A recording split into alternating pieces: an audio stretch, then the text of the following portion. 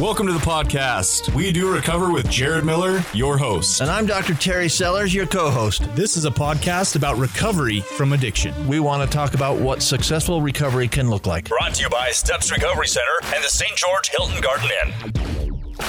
All right, Sean, this thing on? We off and running? Yeah, it's working. Do your job. Fantastic. All right, well, thank you guys for listening. This is episode 59 of We Do Recover, and I have abducted this guy sitting next to me, Kevin Thacker. I abducted him from his family. He's down here for the weekend in beautiful southern Utah.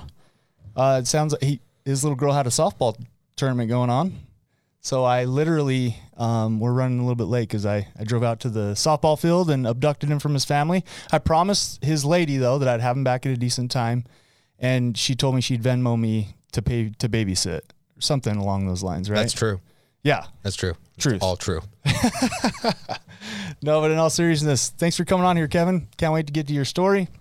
So before that, episode 59 is brought to you by Steps Recovery Centers, where addiction ends and healing begins. If you or a loved one need help, give them a call. Check it out. Here's the number, 801-800-8142. Amazing facility. Give them a call. So we always start off with new and goods. Just kind of check in, warm up. What's new and good? What's going on in your world, Kevin? I don't have a ton that is new. My whole life is new, in essence. Since I started the journey into long-term recovery in October of 2014, everything is new. And so, for me, I do have some things that are routine. I do have some things that I do all the time. The majority of my life is based around my job, my family, my personal recovery, and finding a balance of all of those things. There's a good majority of time where I'm a little bit out of balance one way or the other, and I get to recognize that and make changes. And we're going to dive into all of that. Yes. Talk to me about today, dude. You say, meet me at the ball field. We got some good old fashioned American hot dogs, Yes. right? Some nachos, right? We're watching your little girl play some softball. Talk to me about that. Talk to me about. So that's the good. Yeah. That's the good for me right there. That's kind of what it's all about. We've got this 11-year-old little girl who lives and breathes softball. That's Everything about it she loves. It's her social life. It's her home life. It's her, her friends are all rooted in this little intertwined world of 11-year-old girls softball that I didn't know existed. And it is a really cool thing. We go out to the ballparks and Michelle and I have a bunch of friends of the other parents, and my little ones have friends with the siblings of the other players, and it's like this little softball family that we don't ever talk to or see or anything like that, except for, a couple of weekends a month and sometimes during the week, and we see them and we check in, we say hi, and then we go our separate ways, and sometimes our kids see each other at school and things like that, but that's the good. I worked my butt off to get to a point where I am able to go with my family on the weekend, sit in a lawn chair, enjoy the weather, enjoy the company, and enjoy watching my kid do something that she enjoys. Yeah, man. You are a blessed guy. Like you really are. I just got a little glimpse of your life today, and I appreciate you letting me share that. That was fun. Kind of sit down and enjoy the family with you. We got lucky because that was like 2 hours where my two youngest kids were pretty chill. So you got a glimpse into the fun side. Yeah, that's awesome. That's so cool, man. All right, Sean Denovan, what's new and good? After years of deciding what to do with my building of the house, I think, have I mentioned about building my house in Tokerville? Yeah, a couple times. Yeah, nail in the coffin. Not happening. What? So the new and good is that a decision has been made, and we're not going to build. You picked a direction. You're moving in a direction. Picked a direction. It's going to cost way too much money. Hey, but I know land right now is super expensive, so you're going to be able to cash out. Exactly. So I'm going to be able to sell it, make a buttload of money, and buy a hot tub for my new house. You might be the smartest guy in southern Utah right now. Not even close. There is all the things working against me, but I'm like, you know what? I could probably make it work. I had all them like, if this happens and this and this and this and this and this and this, and by that point, I'm like, what's the point? Then I'm working 3 jobs to have a house that I can never live in. Yeah, So I get it. But a decision has been made, and that's where my new and good is. There you go. Beautiful. You can still come visit. Congratulations. Just a much smaller house. I'll take 10% of whatever the property sells for. It's like a convenience fee. It's a friend fee. Help me out here. You're a business guy. It's a fee. There's Yeah, it's nothing a fee. convenient about you. You guys are 25 minutes late. Come on. That's true. Thanks, Sean. You're all good. Love you, buddy. All right. So my new and good is I got a lot of new and good. So I found out today actually that I have a deviated septum. That's not good. So I have to have surgery, which it's not good. But You're going to love it. I had it done like 10 years ago, night and day. really, Yeah. well, I got to come up with $4,000 to pay the out of pocket before that. But that's 100% okay. worth it. But I know a guy that's selling some property, so maybe I could get a loan. Listen to this. See how I rolled that into that? Listen. That's air going through both nostrils. I spent 35 years of my life not able to do that. No, about 40 years of my life not able to do that. Yeah, I can't breathe through my nose. You will. It will change, and it will change your voice. Well, hopefully my voice will sound more like yours. They get down there. So anyways, that was interesting. I'm not really sure why it's new. The good piece that's going on in my world is my buddy Jared Shaw. It's his 40th birthday. Happy birthday, Jared Shaw. Life in recovery has been so good to me. I know me and Kevin met about a year ago, a little over a year ago. Mm-hmm. And just today I got some really cool friends in recovery. And like, I don't want to get emotional because I'll turn into a ball baby on this thing, but like, it's just so cool to have connections with people and, you know, some brothers that aren't, you know, brother from a different mother, but yeah, it's fun. So anyways, Jared Shaw, happy birthday, happy 40th, man. And that's going to roll us into our second sponsorship mention. So Recovery Strong is all about fighting addiction, strengthening recovery. While Sean pulls this up, go check them out. Go to recoverystrong.com. Because of Jared Shaw's birthday this weekend, they're doing 40% off. I'm going to include a link into this podcast if you're watching on Facebook. If not, go to recoverystrong.com. When you go to check out, put in promotion code Over the Hill 40. Over the Hill 40. Again, it's just today through Sunday to celebrate his birthday, 40% off your entire purchase. They got all kinds of good stuff on there. So thanks to those guys. We always appreciate our sponsors, love them. Super high quality stuff. Hopefully you guys will go check that stuff out. So, all right, Kevin, I came across, we got comments. You want to read some comments? I just noticed sellers. Oh, yeah. What is wrong with your mouth breathing? Mutants. Oh, okay. Yep, that's me. Happy birthday, Jared Shaw. Thanks, Amber. Thanks, Sari, for writing in. Yeah, I wouldn't even have noticed if Kevin here wasn't distracted. Sean, do you have that picture that I found? So I want to talk to you for a sec about who's this guy, Kevin? Yes.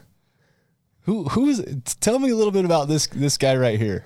That guy is a picture of me getting booked into Salt Lake County Jail, and I don't know what year it was. I don't know how old I was. I don't remember the exact situation.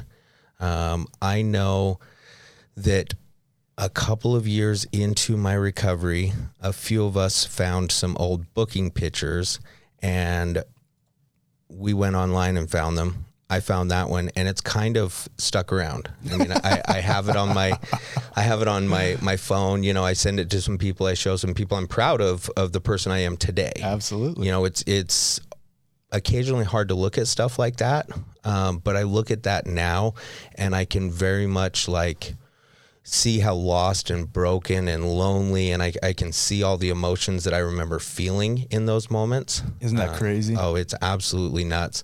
I feel bad for myself. You know, it's one of those things where I wish I could go back in time and give myself the information I have now earlier, so I could have skipped some of the pain. But the pain is part of the story. The story is part of the process is part of the journey. And life goes on. You know, here I am, like ultimately I can't change any of that stuff. And so, yeah, that picture I don't remember. I went to jail so many times throughout all of my struggles and my active addiction. And, you know, that picture is one of many. I love it, man. I just love that you have a visual representation. And for those of you that listen to this on a podcast platform, check it out on our Facebook page. We do Recover with Jared Miller to see the picture. It is night and day, dude. I don't even recognize you in that thing. It's crazy. And check design. it out.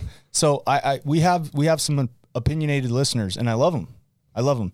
One thing that I a few weeks back was sent is they would like to hear a little bit more about recovery, not so much the active addiction piece. And I love that you're on here today because your life in recovery is a pretty cool one, and you do some pretty cool stuff. For those of you that don't know, Kevin Thacker is the general manager of Steps Recovery Centers, which you don't become the general manager of one of the biggest treatment centers in all of Utah by sitting around watching Hulu. You know what I'm saying? So he's got a great story. But first, obviously, we want to do this from start to finish. Talk to me. What's going on in that kid's world? Where did this thing start for you? Oh man, this started. I mean, addiction started for me early. I have so many aunts, uncles, parents, cousins, grandparents who have dabbled in and out of addiction, who struggle with mental health issues, who, have. So in your family, it was a generational thing. Totally. Yeah. Totally. Okay. It was kind of what I was raised around. I was raised in a household that, some of our family parties got a little wild and crazy and out of control. And, at the time it was a shock and awe thing for me. And then, probably junior high school, it just went from a social thing where it was all experimentation, where we were dabbling in this, that, and the other. And it sunk its claws into me unlike it did my other friends, meaning using and getting high and escaping my world took me out faster. I was the first one who was willing to lie, cheat, and steal to continue it. And can I ask you a thing? Because I don't mean to interrupt you, but oftentimes when it's generational, I've found this kind of through working in this thing. I'm a substance abuse counselor, right? And oftentimes when it's generational, it's very normal. Did you feel like it was just normal? Do you think maybe that's what kind of took you there faster? Does that make sense? Yeah, there's definitely a part of that. Like, it wasn't abnormal for somebody in my, at the Christmas parties to be talking about one of our cousins who was in jail. Yeah. That was a semi-normal part of life for family members to be going to jail, and so I got to see that. And so when it happened to me, it wasn't so out of the blue and out of shock. It was almost expected. Right. And then I just didn't get any better at it, And so, yeah, it just kind of took me and I was. What age do you really remember when you kind of started becoming more aggressive in your substance use? Like you said, you were lying, cheating, stealing younger than your friends were willing to. Oh yeah, it was ninth grade. Ninth grade for me was a huge tipping year to where I was all of a sudden willing to try anything. Didn't matter what it was or how much it was or if anybody else had even done it before. And by that, I mean any sort of substances or any sort of illegal / criminal activity to try to, get away with it. We were committing crime for the point of committing crime at that point. And then, we were also cheating and stealing to support our habits. And so I was always willing to do essentially the dumbest. Gotcha. And I don't mean to laugh. Oh, no. But tragedy plus time equals humor. Yes. We can look back today and go, man, we were knuckleheads. Yeah. Oh, absolutely. I mean, we were talking about my kid earlier when I was, when I look at her at the age of 11, like I was really starting to spiral and get into some trouble. She's nothing like that. Yeah, she's an incredible pitcher. Oh, man, she's an incredible athlete. She hit a home run. Yeah. And I went to one of her games, and in the one game I went to, she cracked a home run. Yeah. So she's the best athlete in the house. You've broken that generational trend, man. You should be pretty proud of that. Yeah. And Michelle and I talk about it all the time. Like we want to break cycles. We want to break chains. We want to start our family, our traditions, our way of communicating fresh. In our house, we talk about what's going on, like what's really going on. What are the feelings that come with that stuff? And I think that's great. More people should do that, right? Because that awareness really is what brings the change. Yeah. Yeah. Totally. Having those conversations. Totally. And it's all fun and games until your kids are using it against you. That's when you've gone too far. All right, let's dive kind of back into your story. So you're, freshman year, ninth grade, dabbling and stuff. At what point did it kind of get completely just out of control to where you ended up in the picture? I remember you saying you don't necessarily remember. Yeah, that picture was probably in my early 20s, but there were pictures just like that at the age of 16, so when I was 16, that's when legal trouble started.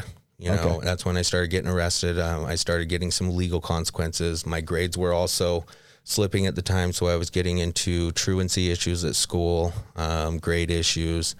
I started really failing classes. I started flunking classes. I was doing a lot more, leaving school for the day and trying to tell my parents I was at school and I just am not smart, and that's why my grades were so bad. And, that only works until the end of the term when they see all the zeros on your report cards that nothing was turned in. And so then that manipulation's over because the proof's right there. And then you just take the punishment and you move on to the next one.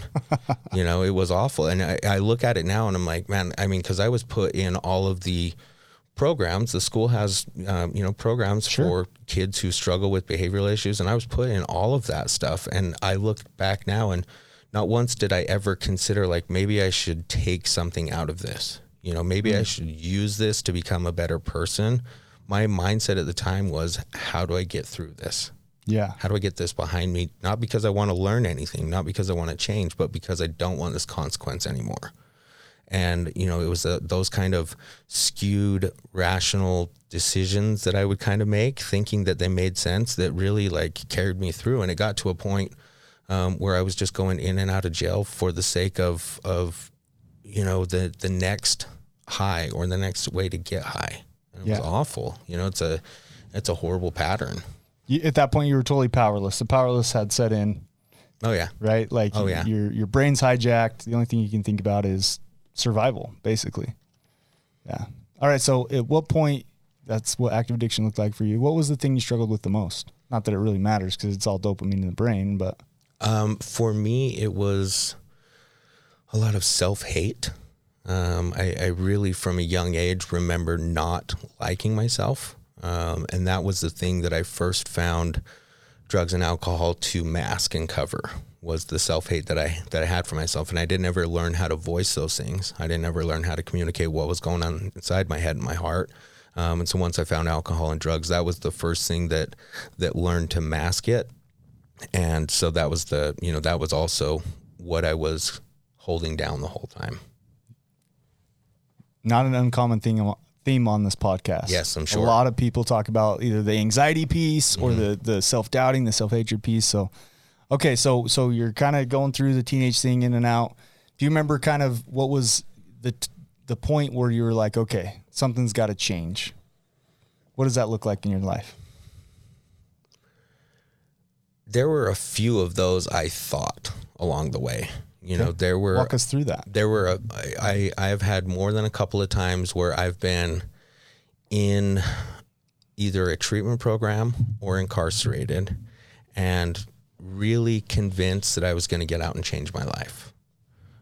Because I didn't want to go back to that place anymore. Not because I wanted to change, but because I didn't want to go back to jail anymore. Because you didn't like the consequence. Exactly. Right. There's a common theme of my whole life.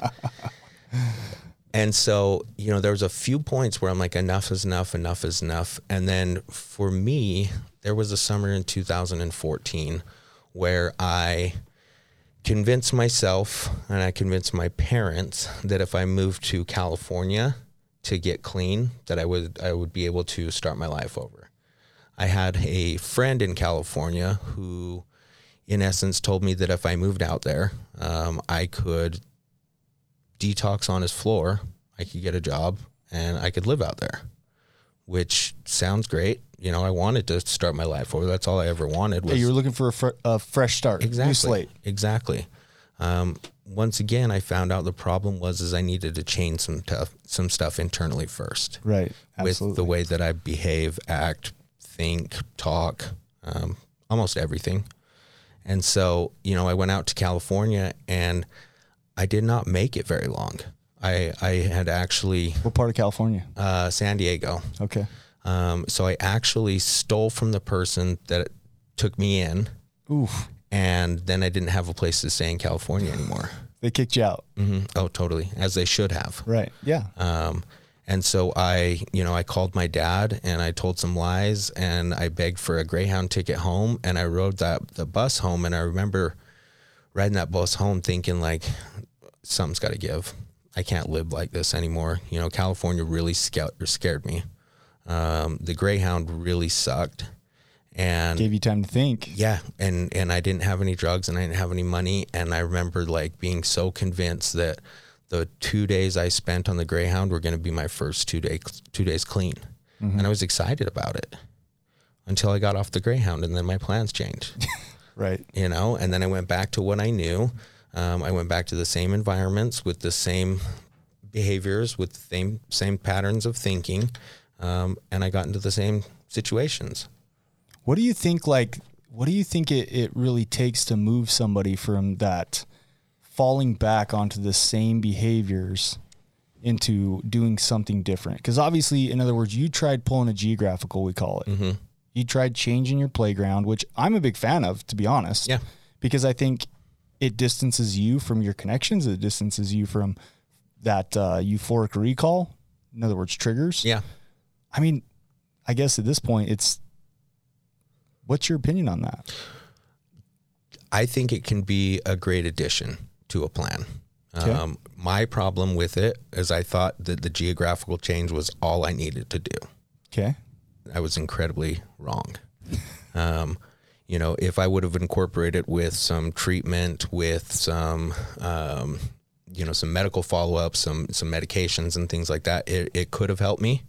But for me, ultimately, I needed, I got clean in the same environment that I used to get high in. Okay. And so, the piece that got me clean was the doctors, the clinicians, the case management, those things, and ultimately sober living. And so, ooh, you just hit on a big one of my belief. So I always ask questions that I have the answers to. I don't know if you know that. I mean, totally. But a big thing that I think people miss is they don't look. You can change your geograph, right? You can change your geographical location. You can move. You can get into a new playground. But if you don't build a support network, if you don't have some kind of camaraderie, fellowship, community, you're bound to go, in my opinion, it's hard. It's hard to do it on your own. Like, we need people sometimes to pull us out of the mud. I know this is a terrible comparison, but if I'm out four-wheeling, right, and I get myself stuck in the mud, I'm not going to be able to get myself up out of that mud. I'm going to have to call a friend. I'm going to have to call a tow truck. I'm going to have to call somebody else to come in, chain me up, pull me out. And I think that in just kind of in my opinion, that's a big piece that people are missing. I couldn't agree more. I think that treatment was great for me. I needed to do the therapy. I needed to... That internal work. Yeah, the internal work. I needed to learn the structure. But if I look back and I was asked to name one decision that I made that was the most crucial or most valuable, going to sober living was that decision. What did that do for you? It gave me everything that I needed, that I didn't know I needed, that I did not have or possess the ability to get on my own. When I was done with treatment, I had one option of a place to go live, and it was back at my mom's house in the same apartment complex that I had just stopped getting, stopped getting high in. Right. With all the same people. And then some of the other clients started talking about sober living. I'd never heard of it. Within a couple of weeks, I had a gentleman who came into the facility to meet with me. He did an interview and accepted me into the sober living program. I didn't know what I was getting into. I just heard people say it, and they said it was good. Phenomenal. I had no clue. So I went, he dropped me off, and I found a group of guys that I've grown close with, and still, one of my best friends to this day is a guy that I met almost 7 years ago in sober living. I developed bonds with those guys. I spent holidays with them. I did service with them. I went to, recovery-based functions with them. I experienced life sober in recovery for the first time, and they did too. We went to movies, we went out to dinner. It was strictly the connection and the camaraderie piece that was supported by us and our willingness to carry each other. Yeah. And that's what it was. It wasn't just friends. I knew how to make friends, but I didn't know how to make positive friends who were going to hold me accountable, who were walking a similar path than I was. I love it, dude. I love it. So this has been fantastic. And I am super surprised that the first 25 minutes has almost flown by. Did you know that? We're just Me about too. to part 1. Yeah. You feeling a little bit less anxious? You feeling a little settled in? I feel much better. Okay, sweet. So check it out. Kevin Thacker's come on here. He's kind of talked to us about life and active addiction. We're going to get back to his story, talk about his life in early recovery, and some of the cool stuff that he's doing today. We'll see you after this 30-second break. You are listening to We Do Recover with Jared Miller and co-hosted by Dr. Terry Sellers. We'll be right back after this short break with more of We Do Recover with Jared Miller, sponsored by Steps Recovery Center and the Hilton Garden Inn. I'm Desmond Lomax, one of the clinical executives here at Steps Recovery, and once you become with the Steps family, you're just a part of the Steps family. A lot of us have overcome substances, overcome addiction, and now we're able to help other people. Second of all, we're also going to help you in a way where you can afford to be helped. Third of all, we're going to give you the same quality that many organizations are charging 2 to 3 times, and it's more about you than it is about our organization.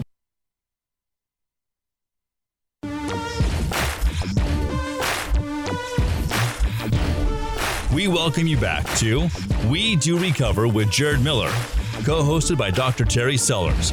Brought to you by Steps Recovery Center and the St. George Hilton Garden Inn. And now with part 2 of our podcast, Jared Miller and Dr. Terry Sellers. Yes, we are back. Episode 59, part 2 is brought to you by the Hilton Garden Inn. It is always sunny and bright at the Hilton Garden Inn. If you're traveling through southern Utah, give them a Google search. Just type in Hilton Garden Inn, St. George, Utah. Crazy good amenities. It's always fun to come to southern Utah. We got some of the best hiking, some of the best outdoors rec stuff you're going to find anywhere, I would say, in America. I mean, we got Zions in our backyard, dude. You know what I mean? Absolutely. Absolutely. Singular. Well, okay. Why did everybody else calls it Zions? Singular. Okay, well, thank you, Sean Denman, for correcting me. Good to know. Yeah, check them out. Fantastic. So, in episode 59, Kevin Thacker's on here. We've kind of moved from his life in active addiction and some childhood stuff. Crazy picture from the past, blast from the past. Yes. And now we're moving into my personal favorite part, early recovery. Let's talk about the solution, right? This is a podcast about recovery from addiction. So let's talk a little bit about that. You kind of ended on a big thing for you, which I totally agree with, is you had to change your social connections. You had to build camaraderies. What did that look like? Well, and one of the interesting things that happened in sober living that I didn't even understand was happening at the time is I was learning to build healthy, positive relationships with men. I didn't know how to do that. I knew how to have friends who I tried to impress at all times. And that's exhausting when you are constantly in your social circle or inside of your head wondering, how do I impress these people at all times? It's that pride, that ego. What do I think you think about me? Exactly. Right? For sure. Exactly. And it gets exhausting. And so I learned to have friends that didn't care about that stuff, because it's really humbling to go into sober living when these guys are going out to movies and they're going out to dinner and they're going to play golf and they're going to do all these things. And I'm 10 days out of treatment. I don't have a job. I don't have any money. I don't have any, any of that stuff. Yeah. And the invitation's constantly there. It's, hey, do you want to come out here? You don't have to have money. That acceptance piece, the acceptance piece, because you are a fellow person in recovery and they're trying to help you out. Exactly. Love it. Exactly. And that was the stuff that kept me feeling grateful to be there. It kept me in a mindset to where I felt like they wanted me here. Yeah, you felt a part of. Yeah. Yeah. Because if it was for just being authentically you. Yeah. You didn't have to put on exactly this persona or this, right? You didn't have to act like anybody else but who you genuinely were. Yeah. And they didn't necessarily like me for who I genuinely was. They liked me for the fact that I was broken, I was lost, and I was where they used to be. Right. And so they tolerated you for a while. Exactly. Good for those. And I'm grateful for that. And yeah. I mean, some of them still tolerate me. It's crazy. It's crazy. Nice. So you do the sober living thing where you're doing outpatient, because I think a lot of people, this is a big, most people don't know this. I'll just start there. There's levels to treatment. And oftentimes people think that going to treatment means you go to a 3.5 level of care, which is an inpatient facility, RTC, residential treatment center. And then once you're done, you're just done.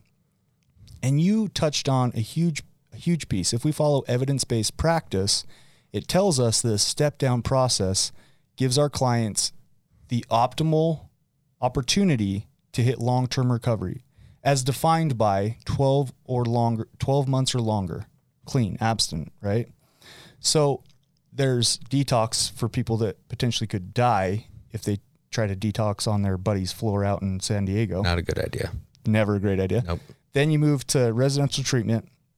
From there, if you're smart and you really want to increase your odds, you step down into sober living, even if you have an apartment, even if you have a place to go back to, because then it brings you into the recovery community. It pulls you into a fellowship, a friendship, a camaraderie, a bond. And then, especially for a lot of people, listen, anxiety is a huge piece of this thing, right? Would you agree, Kevin? Absolutely. Especially social anxiety. Yes. It's hard enough when we struggle with ourselves, but then when we got to be around other people, that's rough. But if I'm living in sober living, kind of like what you just shared on, and I go with a couple of my buddies from sober living, immediately I'm more comfortable walking into, a recovery-based event. You're safer. Yeah, a fellowship, things like that, right? Heck, even the movies or golf or dinner. Yeah. Right? Because totally. You got your boys with you who are tolerating you. Yes. So anyways, then it's PHP, partial hospitalization program, which is basically 20 plus hours of treatment. It's basically a part-time job. Your job is to work on yourself. Yep. From there, step down to IOP, which is 10 plus hours. And again, all these different levels just depend on time and treatment, how much internal work you're doing. And then it's GOP, general outpatient. So those are the different levels for those of you that didn't know.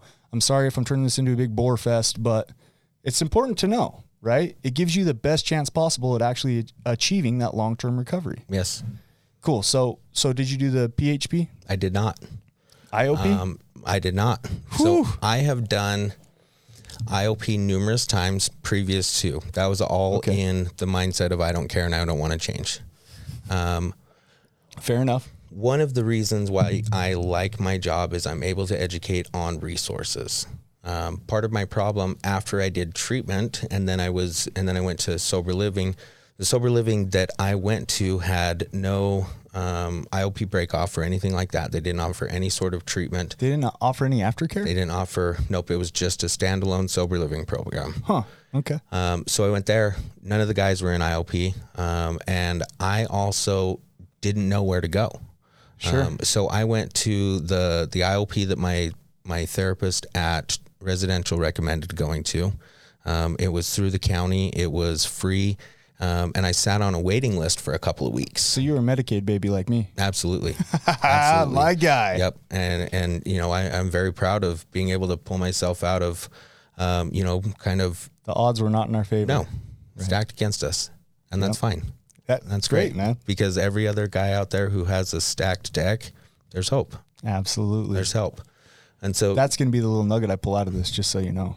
That works great for me. I'm sorry, man. My brain's getting super distracted today. You're good. So you're doing IOP. It's either that nugget or something else dumb I say a little bit down the road. So we'll just save that one. And so, I didn't know what resources were out there. I sat on a waiting list for a couple of weeks and then I stepped away from it.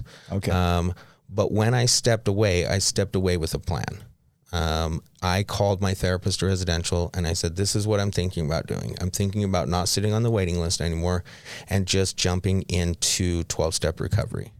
And she said, it's your life. It's your plan. So she didn't really feel cool about that. I mean, she didn't say no, but she said, make your own choices and know that you have support. Fantastic. Ultimately. You know what I love about that? I'm sorry. You're good. You involve somebody other than yourself. Yeah. One of the most frustrating things as a clinician is when somebody says, I've got a plan. Here's what I'm going to do. And look, I realize it's their life. Okay. I get it. And maybe I'm a little codependent, but again, your best thinking got you here. Yeah. We learned that, right? We learned in step 3, you got to turn it over to a higher power and sometimes your higher power is your other therapist, people. your counselor, your sponsor, your your best thinking got you here. So thanks for sharing that. I don't mean to cut. I keep cutting you off. I apologize. You're fine. But I wanted to point that out. You involved somebody else. Yeah. Well, and that's one thing that I've been taught and I utilize now. When I don't know the answer or anytime I'm thinking about making a big decision, I'm going to seek counsel of those wiser. That's so powerful. Mm-hmm. Yeah. You got to have a community of people, right? Yeah. Mentors, brainstorm that bad friends, all of it. Yeah. Yeah, I love it. Yep. It's probably why you're the general manager, man. because I know which people to ask the right Pretty questions good at pulling on resources. Yep. Yeah, that'll do it, dude. And, That's the ticket. You ask me a question, and I'll tell you who's the person to ask that question to, depending on what answer you want. I love it, man. I love it. Okay, so you step into a fellowship. So yeah, I stepped into a 12-step recovery community and sober living, and just kind of took off with that. Okay. I was doing a ton of recovery and recovery-based things, so not just meetings, but all of the campouts and all of the fundraisers. I played a lot of sober softball. I was just very heavily immersed in that community, and I was working a construction plant job, and I thought I was going to do that forever, and I was happy with that. But you jumped all in. Oh yeah, You didn't dip a toe. No, I went 2 feet. I was with guys in recovery doing recovery-based stuff, or going out to movies with groups of people every single night. In recovery. Yeah. Yep. It was completely, and it's because I didn't have, the selfish reason is I didn't have anything else to do. I definitely didn't have a better option. I needed and wanted to feel socially connected, and like I had friends, and like I had some semblance of a purpose, and it was recovery friends who taught me all of that. I love it, man. Listen, there's things I love and I hate about what you just shared. So 3 principles I'm trying to live by. And I got this actually off of a fantastic YouTube video that my buddy who's a therapist out in California, Max, sent me. He's like, check this out. You got to watch it.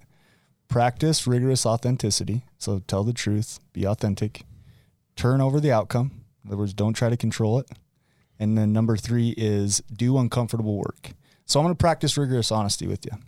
The thing I love about that is that it's your story and you stuck true to it and you practiced honesty and rigorous authenticity. The thing I hate about it is now I'm going to have clients coming to me that are listening to this thing and they're going to go, well, if Kevin Thacker didn't have to do PHP and IOP, I don't have to do PHP. Yes. But it's your story, man. And I'm just trying to be a goofball here. No, so and I love me. it. And I love it. And honestly, it kind of circles back to when we were talking about the jail picture. This is the information that if I could have given to my previous self, I would have, because I would have told myself to finish the treatment process, because knowing now, if I knew then what I knew now, I would give myself a different direction, and it would be finish treatment. Because here I am 7 years into my recovery, and I'm still trying to find an individual therapist to go work with. I'll start with a therapist. I'll work with him for 3 months, and then scheduling or insurance paneling or this, that, the other happens. And so, I'm still in the process of finding an individual therapist that I can work with long term. But treatment would have been 3 to 6 months worth of therapy that I could have got this stuff worked through and not had to worry about it now, and just gotten a head start on it. And you touching on that piece right there is huge for me, because listen, I'm not coming on here to pimp any kind of look. I get paid either way. I know that I know people are going to listen to this, so it's fine. I'm going to practice rigorous authenticity. I get paid either way. No matter what decision my client makes, I get paid a salary either way. Yep.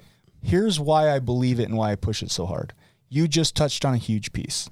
The reason I'm so hardcore about the step down process is because in my theory of how to treat and beat addiction, of course, it's biopsychosocial, spiritual, but also when we boil it down to just the essence, the bottom line, here's what it is for me. Time, structure, love, acceptance. Agreed. It's going to take time. Our brains, it takes 100 days, and Dr. Sellers isn't with us this week, but I'm sure he can attest to this. It takes 100 days just for the neural pathways to basically come back and for our brain to start working properly again.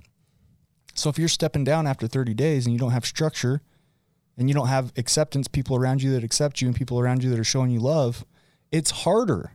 Statistically, I can show data on this. Statistically, you're less likely to make it. Yeah. Well, and that right there is why I push this so hard. And that's exactly it. Like, you can ask the question, do you want to give yourself the best possible chance for this to work, stick, and be a lifestyle for you long term? And if the answer to that is yes, then here's the best. Yeah. It's like, check it out, bro. I've got 2 surgeons. You need brain surgery. If not, you're going to die. This is a brain disease. Yeah. Okay. So hypothetically, I got 2 brain surgeons, and you have to have a successful surgery. One of them is 3% successful, stepping out of RTC and not doing any aftercare. So do you want a surgeon that's 3% successful, or do you want a surgeon that's 40% successful? I'm taking the 40% all day long, every day. Every time. Especially because my life's on the line. Yeah, I don't want to die. Maybe that's a little bit, over exaggerated or whatever. The but numbers that's the gist of it. I got it. So that's early recovery for you. Anything? I'm getting a little chatty. Anything? No, you you're wanna fine. touch on Yeah, besides that? I mean, sober living was huge. I lived in sober living for a little over a year. I made lifelong friends there. I still talk to a lot of those guys all the time. And then I started working in treatment, and How long had that been? How long? I was about just under a year and a half clean when I started working in treatment. Okay. I was still living in sober living. I moved out of sober living, moved into a room with a bunch of guys in recovery, moved into a house. That was separate from. Yep. Just one guy owned the house and he rented out, and he was in recovery, and he rented out the rooms to other guys in recovery. And so it was like the next step down. You want to give him a shout out? He helped pull you out? No. Okay. No, I'm just kidding. There's an inside joke to that. I hope nobody listens to that. And who gave you the opportunity to work in treatment? Ryan Hymas. Ryan Hymas. had Ryan Hymas as a guest. Ryan Hymas has Love been that a guest. He will tell you the story of the time he plucked me out of obscurity. Ryan Hymas heard me speak one time, came up to me afterwards and said, "Are you working?" And I said, "Yeah." He said, "How many hours?" And I told him. He's like, "How many jobs?" I said, 2 jobs, because I was working 2 jobs at the time. You're hustling. He goes, "Oh, perfect. I need you to quit one of those jobs and come work for me." I love it, man. And I was like, "Who are you? What do you do? Like, this sounds awesome. Tell me more." I can picture it in my head right now. And he said, "I run a treatment center and I need people like you to come work for me." And I went, that was on a Saturday. I interviewed with him on a Tuesday, and I started working there Thursday and next week of the week after. And it was just after, it was like a swing shift and graveyard shift, and I fell in love. Yeah. I loved working in treatment. I love, people ask me what my favorite part about working in treatment is, and it's seeing parents who have children who get to see their parents with for the first time with the light on, with their eyes lit up. Back on. Yep. And I love seeing the parents run up to their children. That's always my why. Why do you work in this field? It's to see those little interactions, and you get to see a couple a year, and the rest of the months you just put up with whatever comes out of it, because those moments are still coming. And those are highlights. Exactly. Because guess what? It's not always that pretty and that beautiful. Yep. Right? If you've seen, what is it, 3 good days or 4 good days or whatever that show is. 4 good days. 4 good days. That paints a pretty accurate Maybe picture 3. of the powerlessness and unmanageability that families experience when they are, trying to heal a loved one inside the comfort of their own home. It's a terrible idea, but yeah. Yeah. So that's a beautiful moment. That's a truly horrible idea. Yeah. I've done it. So shout out to a couple of the people. I realize I ask you guys to leave comments and then we get rocking and rolling and I ignore them. I apologize. Amber, the work needs to be done every day. Our addiction is waiting for us to get comfortable and complacent. Absolutely. So true. Mama, enjoying the podcast. We love you. Terry Sellers, love that guy. Good stuff, guys. I wish I was there. We wish you were here too, buddy. So you talked about your first job, and that's the guy that got me my first job working as a tech. Part-time, weekends, transport. Yep. Foot in the door. Yep. But guess what? You love those people. Oh, yeah. Because that's a huge part of it, man. Well, it was huge. And I had more fun for a year working as a tech than I've ever had working another job. I did not realize work could be that fun. Right. There's a ton of tedious, nightmarish type stuff that goes on where you don't understand. Because I've also never worked, at that point, I'd never worked in a, outside of a construction type field. Right. And so, I didn't have a lot of the working with other people social attitudes. skills that you have exactly. today. Yeah. And so it was new. It was fast paced. It was fun, but I got to see the miracles of recovery. I got to see the light come on. And doesn't that just strengthen your recovery so much? Oh yeah. For me, it does. You touched on 2 things. For one, it was fun. And I've said this before and I'll say it again. You guys pay me to do this, man. I feel like that when I'm in my job sometimes. I have to look around and be like, is this some kind of sick joke? Like I get to help people. Yeah. You pay me to help people. Fantastic. Right. It's cool though, Yeah. right? Like it's a fun job. Yeah. There can be some hard days for sure. Oh, absolutely. but yeah, it's a beautiful thing. Well, and I think the biggest piece for me in thinking about that is, you know, when it comes down to it, like, I'm not necessarily helping anybody. Like, these people are helping themselves. I'm just I stand corrected. being available. Yeah, You know, I'm just trying to make sure that this is working and that, you know, all of the tools that they're choosing to utilize are available and working and functioning properly at the end of the day. And, you know, I didn't even connect that dot or think about it until speaking with a friend of mine who's a therapist a couple of weeks ago. He's, you know, I didn't help anybody. He's like, but I was around when a lot of people helped themselves. And it was really powerful. And it was really cool for me to think about. Yeah, it's kind of that idea. And I've said this to people before when I feel like I'm trying to give them a kick in the butt or some motivation, a client. I can show you the staircase. If we're in the subways of life, right? If we're down in the dumps, I can show you the staircase to get up back to the surface level, but you got to climb it. Exactly. You know what I mean? I can be the guide, but you're going to have to put in the work. Well, that's exactly it. And, you know, I'm not going to pull you up the stairs. We can't. But I'll go side by side with you every step of the way. I love it, man. So you've touched a little bit about life in recovery. So you gone from being this part-time tech worker, sitting here today. How'd you do it, man? I don't know. I mean, the most honest question. Yeah. I love it. It really, like, the life that I'm in today, professional, as a partner, as a fiance, as a dad, like, I don't know how I got here. God's good, man. I know for certain that I put in the work. Mm-hmm. I know without a doubt that the people surrounding me got me here. But I really just put my head down and put one foot in front of the other. And when an opportunity presented itself, I walked through the door every single time. And I looked for the next opportunity. And when I didn't find one, I tried to create one. That's powerful. Listen, oftentimes we're always saying, share this so that somebody, you know, who's struggling can get some help. I also think there are people out there that are in recovery that are struggling. And that's a beautiful message for people in early recovery. Put one foot in front of the other. Yeah. Look for opportunities. When there aren't opportunities, try to create one. Yeah. Well, that was exactly it. And I had a lot of opportunities that I've had to weigh out and turn down over the years that would have really taken my life for a turn and taken me kind of out of this industry or out of this field or, you know, in another direction with it. And, you know, so when these other opportunities come up, you weigh them out and you make the best decision for yourself, your family, and in what place that you are at. And, you know, the result of that is me sitting here, you know, the result of taking some opportunities and passing on some other ones. And, you know, I look at my life today and I'm exactly where I want to be. I hope this is where I'm supposed to be because it's where I want to be. Absolutely. And you figure if you can line those two things up, you're in a good spot. You've got to have a process though, Kevin. You've got to have some, like all successful people. I'm a book reader, right? Like, and you're in the position you are now because the 10,000 hours that you put in, right? There's a book out there. Phyllis Lane, I think, is the author. I'm blanking on it, but it's called 10,000 Hours. And basically the idea is it takes 10,000 hours to master anything. Yeah.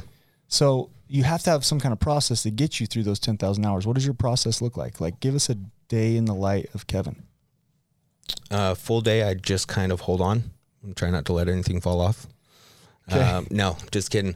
A full day for me, it starts off with self-care. You know, I know that my recovery is based around self-care.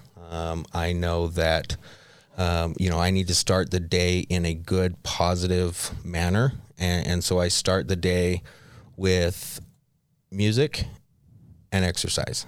Beautiful. Get up, go to the gym. Get up, go to the gym, get motivated. I'm able to kind of be in my zone. I'm able to listen to music that will help me kind of elevate my mood. You mental prep and self-care for the rest of your day. Exactly. And I go to the gym and I get my blood pumping and I start my day that way. You know, and typically that makes me hungry. So I'm able to start with a good meal right after that. That's the best part. And then I wake my kids up and all bets are off. No, I'm just kidding. My kids are fun. You're blessed to be able to wake those kids up. It's fun. It's fun. So I wake the kids up in the morning and, you know, we do the breakfast and hair and before school craziness. And then, you know, one goes and one goes and one goes. And then I go to work, I go to work and I check in with people. I walk in and the first thing I try to do is go talk to everybody and just say hi to the people that are at the office of wherever I'm at for the day. And then, I go through, I have certain things that I'm over and that I audit and that I oversee. And so I make sure those are in place. I put out some fires and then I start working on, upcoming projects and I chip away at those. And then I go home, I go home and we're back to life. I've got my 11-year-old who plays accelerated softball. She also plays club volleyball. My 6-year-old plays basketball, and my 2-year-old, she's almost 3, is just a ball of energy. I can attest to that. Yeah. Yes, she is. And so, she's a super little kitty though, man. It's so fun. It's so she's crazy. adorable.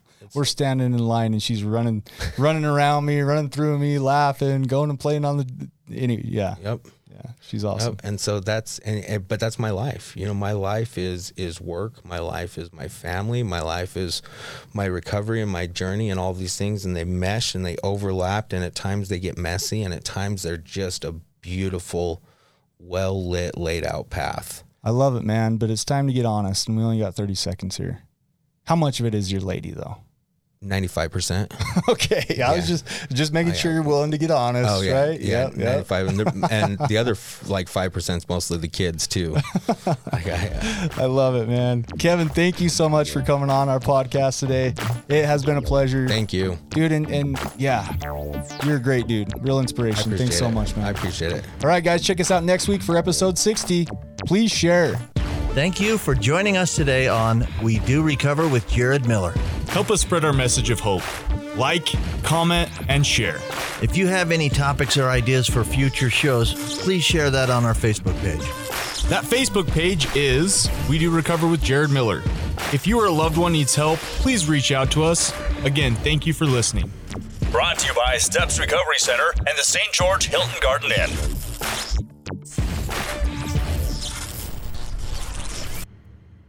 This has been a production from A Podcast Studio.